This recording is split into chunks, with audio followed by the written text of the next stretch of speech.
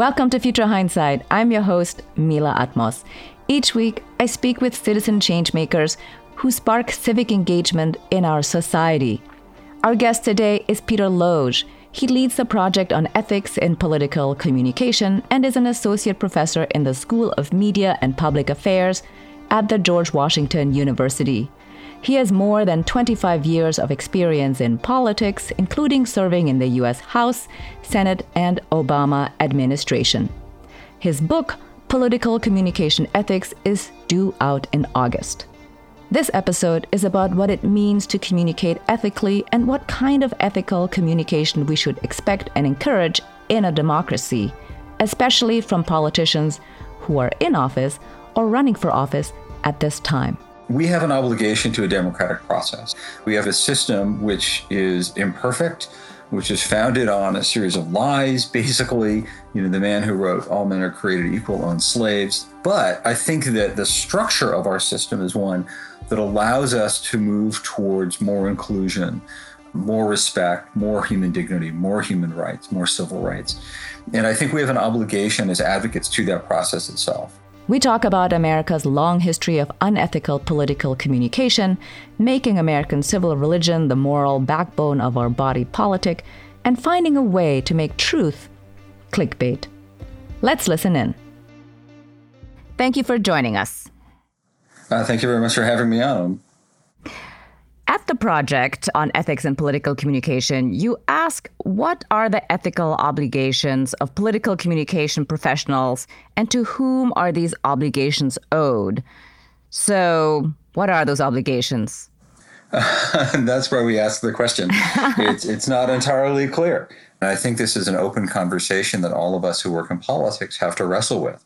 Is there a larger ethical obligation? Are the stakes higher? Is there something more at play here? And if so, what is that? And do we have an obligation to that?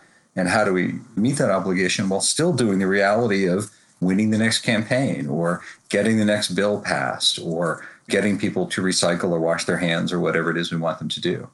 Let's say I want to be in politics for the next 30 years. What's my obligation in terms of the ethical communication so that people understand who I am as a person, as a public servant? I think you have to answer that question yourself. You have to decide what's most important to you. Is it advancing the key 2 or 3 issues in which you believe no matter what? Or are you in this because you believe in a robust democratic debate and you think that people should be able to have access to the best information to make the best decisions, even if they're decisions with which you disagree? If it's the former, if it's all about stopping climate change or mitigating the damage and really forestalling this existential threat, then I think all bets are off, right? You can exaggerate, potentially you can lie, work through legal loopholes in campaign finance and all of that to advance your ultimate goal. If you think that the democratic process matters more than any outcome that process produces, then I think you need to set yourself up very differently. Then I think you need to be willing to lose, be willing to walk away from clients or ideas, and even be willing to leave it up to people with whom you might disagree or whom you don't entirely trust to make the best decision. Former Senator Claire McCaskill is an interesting case study in this. In 2012, she was an incumbent Democratic senator in Missouri, a pretty Republican state. And there were 3 Republicans running in the Republican primary that year, one of whom was then Congressman Todd Akin, who's pretty conservative, as were all of the challengers. Senator McCaskill ran ads during the Republican primary, basically attacking Akin, saying that he was too conservative for Missouri. And she did this believing that those ads would encourage very conservative Republican voters to therefore vote for Akin. And McCaskill very much wanted to face Akin in the general election. So Senator McCaskill ran ads in a Republican primary in the hopes that those ads would help her get her preferred opponent. And they did. And then Senator McCaskill went on to beat then Congressman Akin in the election, in part because Akin said something like legitimate rape rarely results in pregnancy. So there, Senator McCaskill said, you know what, I just need to keep this seat. The values I believe in are so important. I really need to do whatever I can do to win, even if that means running a kind of underhanded or shady or ethically questionable series of campaign ads in a Republican primary. That's a great example because the trade-offs are obvious. If you talk about it sort of in the abstract, it's less obvious. But so is it actually worth it, though? And why is it important for an effective democracy to communicate ethically? What's at stake? I think that we have an obligation to a democratic process. We have a system which is imperfect, which is founded on a series of lies. Basically, the man who wrote All Men Are Created Equal owns slaves. But I think that the structure of our system is one that allows us to move towards more inclusion, more respect, more human dignity, more human rights, more civil rights. And I think we have an obligation as advocates to that process itself. I've spent a career in politics, and I got into politics because I believe in a set of democratic ideals, right? It's not to get rich or famous. Rather, it was a belief in a democratic system that allows robust debate and that believes that at some level through that robust debate, we will move more or less in a better direction into an uncertain future. And I think advocates have an obligation to what some have called the prophetic vision of American civil religion. It's a humble notion that together we can sort of sort this out. It's President Lincoln saying, I pray not that God is on our side, but that we are on his. It's Langston Hughes' poem, Let America Be America Again, in which Hughes says, it was never America to me, but it is an America that we really have to advocate for. For me, that is the obligation of an advocate. If, let's say, we want more people to believe what you believe, that American civil religion should be the moral backbone of our body politic, and it should inform the way that we communicate or that politicians communicate with the public, how can we get more of that in our public discourse? Because right now we are swimming in an era of alternative facts, obfuscation, outright lies. Like, how can we find a way? But in truth, we have been swimming in the soup for a long time. It's just more intense now. Well, I think the obvious answer to your question is more people need to listen to your podcast and more people need to follow things like the Project on Ethics and Political Communication. On the assumption that's not a cure-all, there are a couple of things we can do. But first of all, it's important to note, as you do, that it's not like American political discourse was happy and rosy and then suddenly somebody invented Twitter and Donald Trump came along and the wheels came off. We've always been an ethical hot mess. In the Adams-Jefferson race, the president of Yale University, who was an Adams supporter, said that if Jefferson were elected president, our wives and daughters would be subject to legal prostitution. Jefferson himself did not stoop to respond. He hired somebody to respond for him and placed stories in newspapers just making stuff up about Adams, including the claim that if Adams were elected president, he would invade France. It's not like we've ever been really good at this. That said, it does seem worse now.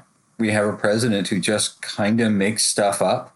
The Secretary of State both endorsed and contradicted the U.S. intelligence apparatus view on where the coronavirus came from. I do think there are a couple of things we can be doing. Mayor Buttigieg had his rules for the road in the campaign, and he made it central to his campaign that they would behave in certain ways, acting with integrity, acting with respect, being inclusive, things like that. Vice President Biden has adopted them, and he is now promoting them. I think that one of the things that we need to do is demonstrate that one can run a hard-hitting, sharp-elbowed, in-your-face, the stakes are high, rough and tumble, sometimes incivil campaign, but still do it ethically, right? That one can play hard and play fair at the same time. So if we can demonstrate that those who behave well can also win, then I think we're going to see more people behaving well. Well, that's a pretty high bar, I think, in American politics. So is there an example that you can point to? If not, then maybe a political campaign in history that you admire that you think is really meeting this bar? I think there are a lot of campaigns that have done that. And examples to which people routinely point are Senator McCain defending President Obama. At a campaign event, a woman stood up and started accusing President Obama of being un-American and unpatriotic. And Senator McCain interrupted and said, no, I have to tell you, he's an honorable man. He's a patriot. I disagree with him, and I think I'd be a better president. But that's an incorrect interpretation. In 2000, at the presidential level, once again, one of the people helping prep then Vice President Gore for presidential debates received a Republican debate prep briefing book. As soon as the Gore staffer realized what this was, he called the FBI, returned it, then took himself out of Gore's debate prep. Because he said, I just can't. This would just be really unfair. It's that kind of behavior. So we do see this. So how can we make those examples better seen? Because I think one of the reasons we don't embrace this is because we don't see it a lot. We say it so rarely. How can we encourage more of that? That's a really good and tough question. And if I had the absolute right answer, I would have done it by now. I put up the best tweet ever, and then the world changes. I think that's how this goes with social media. I think there are a lot of things the press could do better, obviously, in covering campaigns. One of them would be raising these questions in articles. Is this appropriate behavior? Is this good or bad for democracy? Let's begin to highlight good behavior of mayoral candidates, city council candidates, state representative candidates. We tend to look at the presidential election because it's the biggest, it's the one we all have in common. But most of politics is not running for the White House. Most of politics are local elections, local referenda, town hall meetings, local conversations about school funding, zoning rules, local transportation. And I think if the press highlights some of those, hey, here's a time when the mayor of this town went out of his way to praise a political opponent's character, even while disagreeing with the policy, I think you'd see more of that. This is one of the things that Edward Brookover in your book mentioned. The news media need to commit to running stories that return to the basics of news, who, what, when, and where, but also actually cover the campaign and the merits as to why one person should be elected or not, or at least being clear about the platform of each candidate. And they should. And that's always been the complaint, right? We've always wanted the press to be more substantive. And as voters, we say, why isn't the press being more substantive? And then we click on the clickbait. And then we don't reward the press. The press is operating under the same set of assumptions. You put out a tweet with a complicated analysis of the nuances of modeling COVID, nobody clicks on it. But if you put out a listicle with, famous people who've recovered from COVID, you're getting clicks. You get paid by clicks.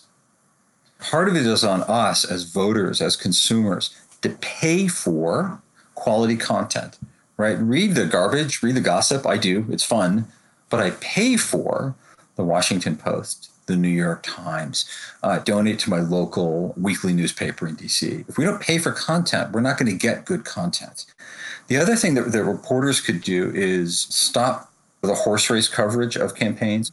One of the problems of that is that we, as the viewer, as the reader of this news, are now spectators.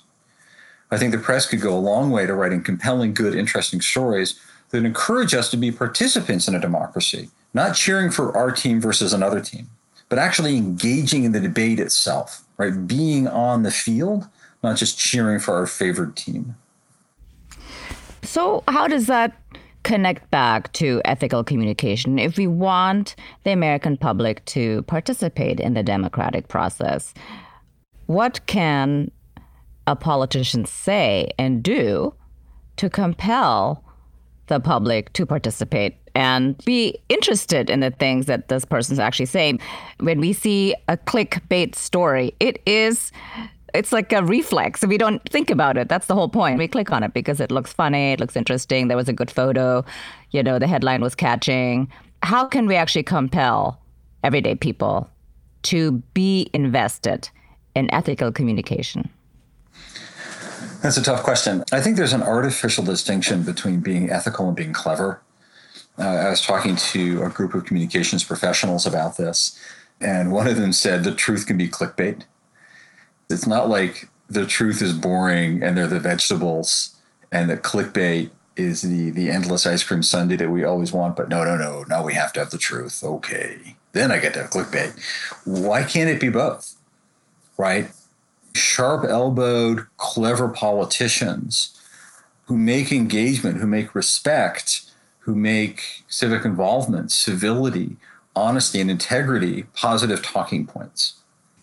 Or one can say, we're going to get the liberal base and we're going to get the middle who say, here's a set of shared American values. America is simply better than this. In times of crisis, Americans don't go to their foxhole and hide. Americans come together and rebuild things because that's who we are. And as an American, I may find that compelling. That, to me, is an ethical message. Yeah, for sure. Well, I like the idea of having clickbaity truth, if that's a way to say that.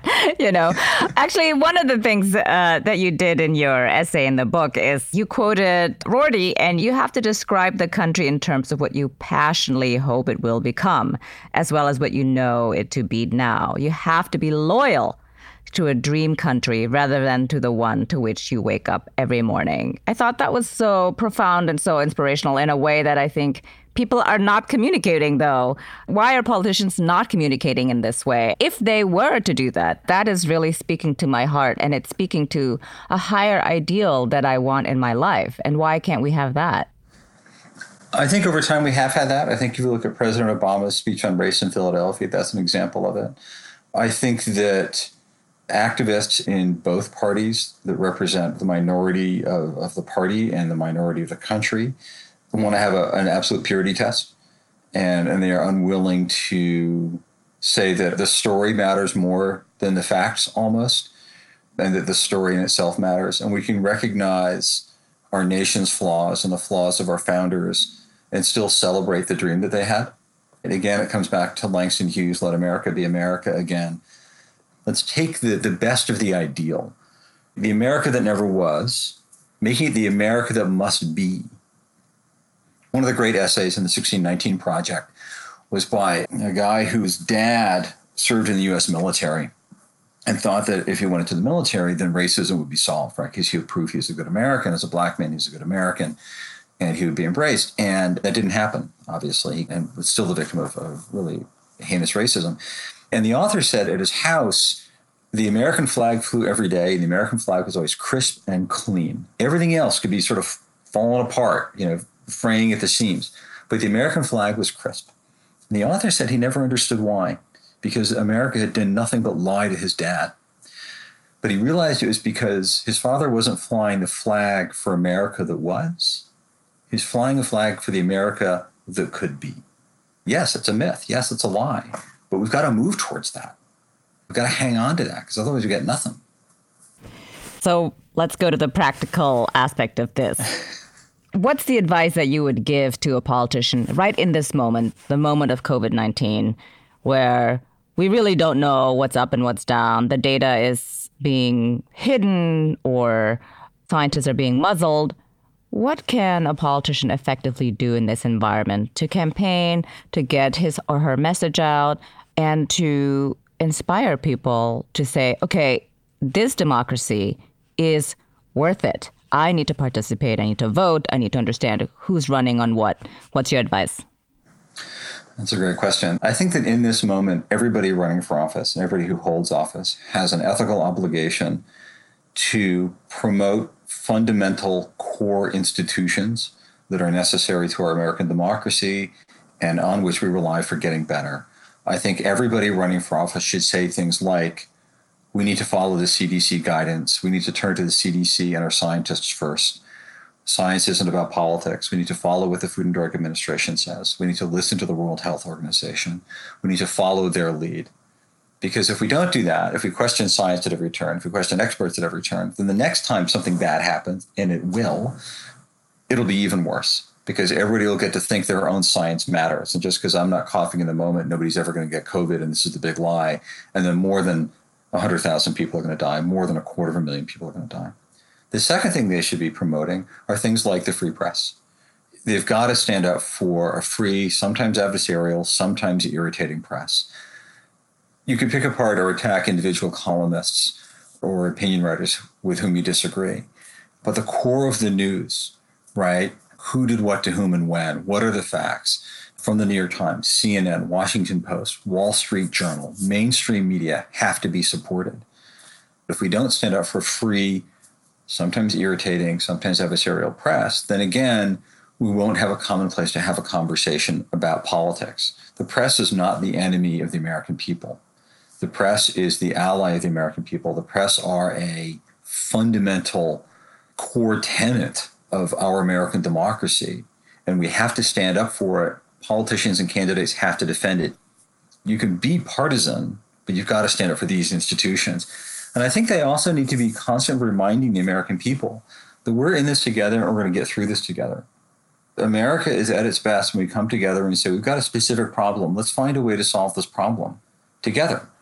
And I'm staying inside, and if I have to go to the grocery store, I'm wearing a mask because my neighbors need me to, not because I need me to.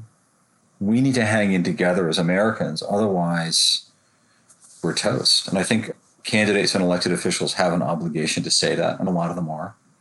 I wish more of them would. Yeah, I agree. Well, I think, as an aside, that it would help the American public immensely if the president were to go on camera and wear a mask. It would send a very, very strong ethical message that this is the right thing to do at this time. Yeah, they absolutely should. It was appalling to me. The Vice President Pence didn't have a mask on. As you said, the President Trump didn't have a mask on. But you put it on to say, I'm in this with you, right? I mean, we look to our leaders. We want that moment for someone to say, this is how it's going to go. This is what I should do. We follow that. We all look to what are the social norms? What are we supposed to be doing? And then do that. You've got to model good behavior.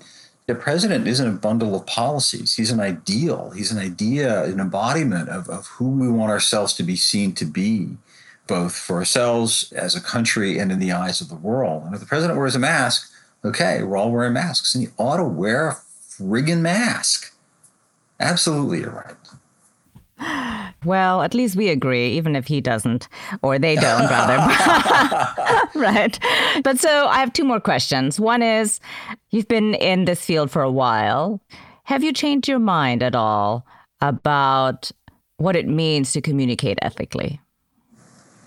And that's a good question. When I was 11, I dressed as a peanut for Halloween and trick-or-treated handing out Carter literature. So I've been doing this for a while. That's awesome. That's totally awesome. And mercifully, there are no pictures, so we're just going to have to roll with it was very cute, not at all weird. My core belief in the promise of democracy, I don't think has wavered, in part maybe because I've invested so much in it and I'm old enough now that I can't fully change my mind. The one thing that I have shifted on a fair amount is the idea of civility. I think we need more civility. People ought to stop shouting as much. You can't govern in all caps. Let's just stop throwing rocks at each other all the time. Please be more civil. That said, not everybody has earned our respect, and sometimes incivility is called for. And as an example of this, which is one to which a lot of people point, is Dr. King's letter from a Birmingham jail, in which he argues that they tried civility. Right, sat down to the leaders of Birmingham. They thought they had a deal. The leaders of Birmingham went back on the deal. And so they had to engage in civil disobedience, but disobedience nonetheless.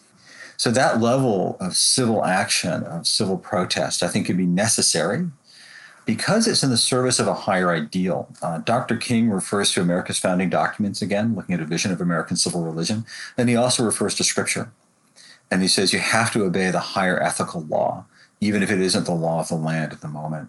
On that, I have come a ways, right? Sometimes you've got to go out and protest and shout and yell at each other. And, you know, if President Trump is lying to the American people, as he routinely does, that needs to be called out.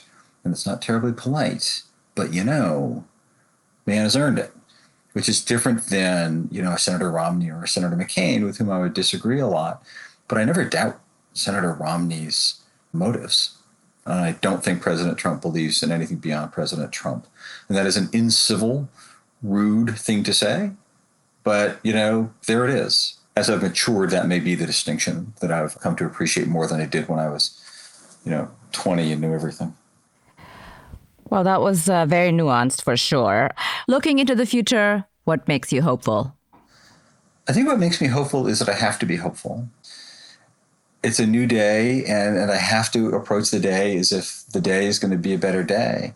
I'm hopeful because America does the right thing once all the other options have been exhausted. We are slowly moving in a good and a right direction. America is a dream worth pursuing, and we continue to pursue that dream. And that makes me hopeful. The idea that Mayor Buttigieg got as far as he did, he's young, he was mayor of a small town, but he had a fundamentally hopeful, if cheesy sounding message that I bought hook, line, and sinker. And that is we're better together than apart, and we can respect each other and argue hammer and tong and find a way forward. My first job in the U.S. Senate was for Senator Kennedy. And Senator Kennedy believed so deeply in the U.S. Senate and in the institution and in the power of democracy. And he and Senator Hatch were famously very close friends and would argue like mad on the Senate floor, but never once questioned each other's patriotism. Right? That makes me hopeful.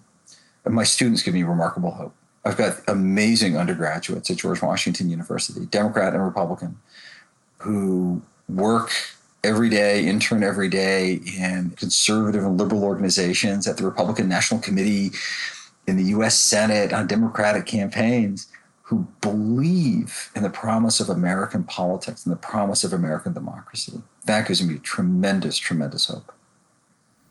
Fantastic. Well said. Thank you for being on Future Hindsight.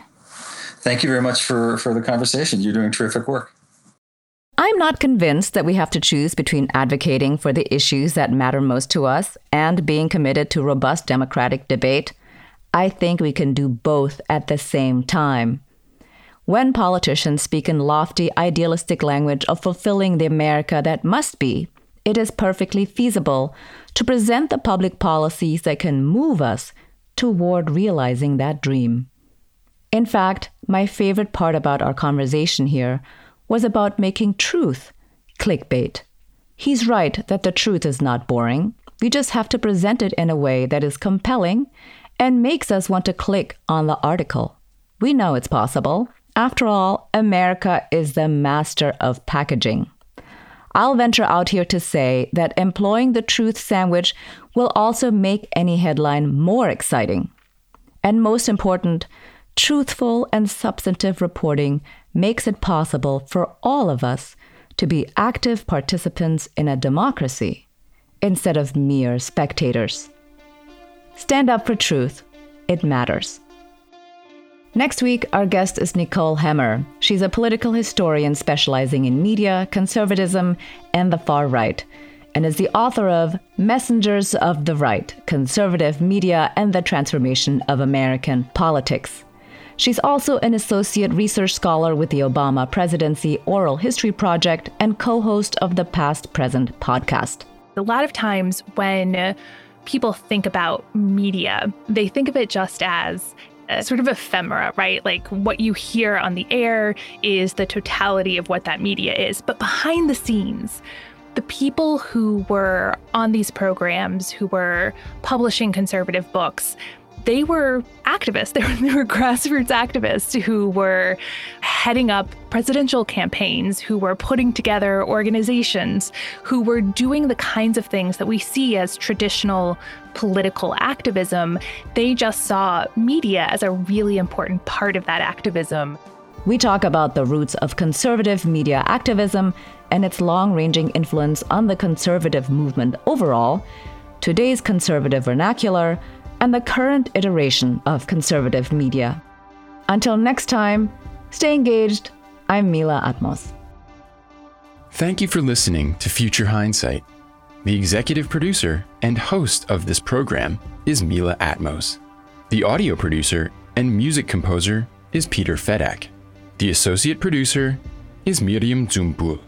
Additional production by Brooke Sayan. Listen to us online at futurehindsight.com or your favorite streaming service.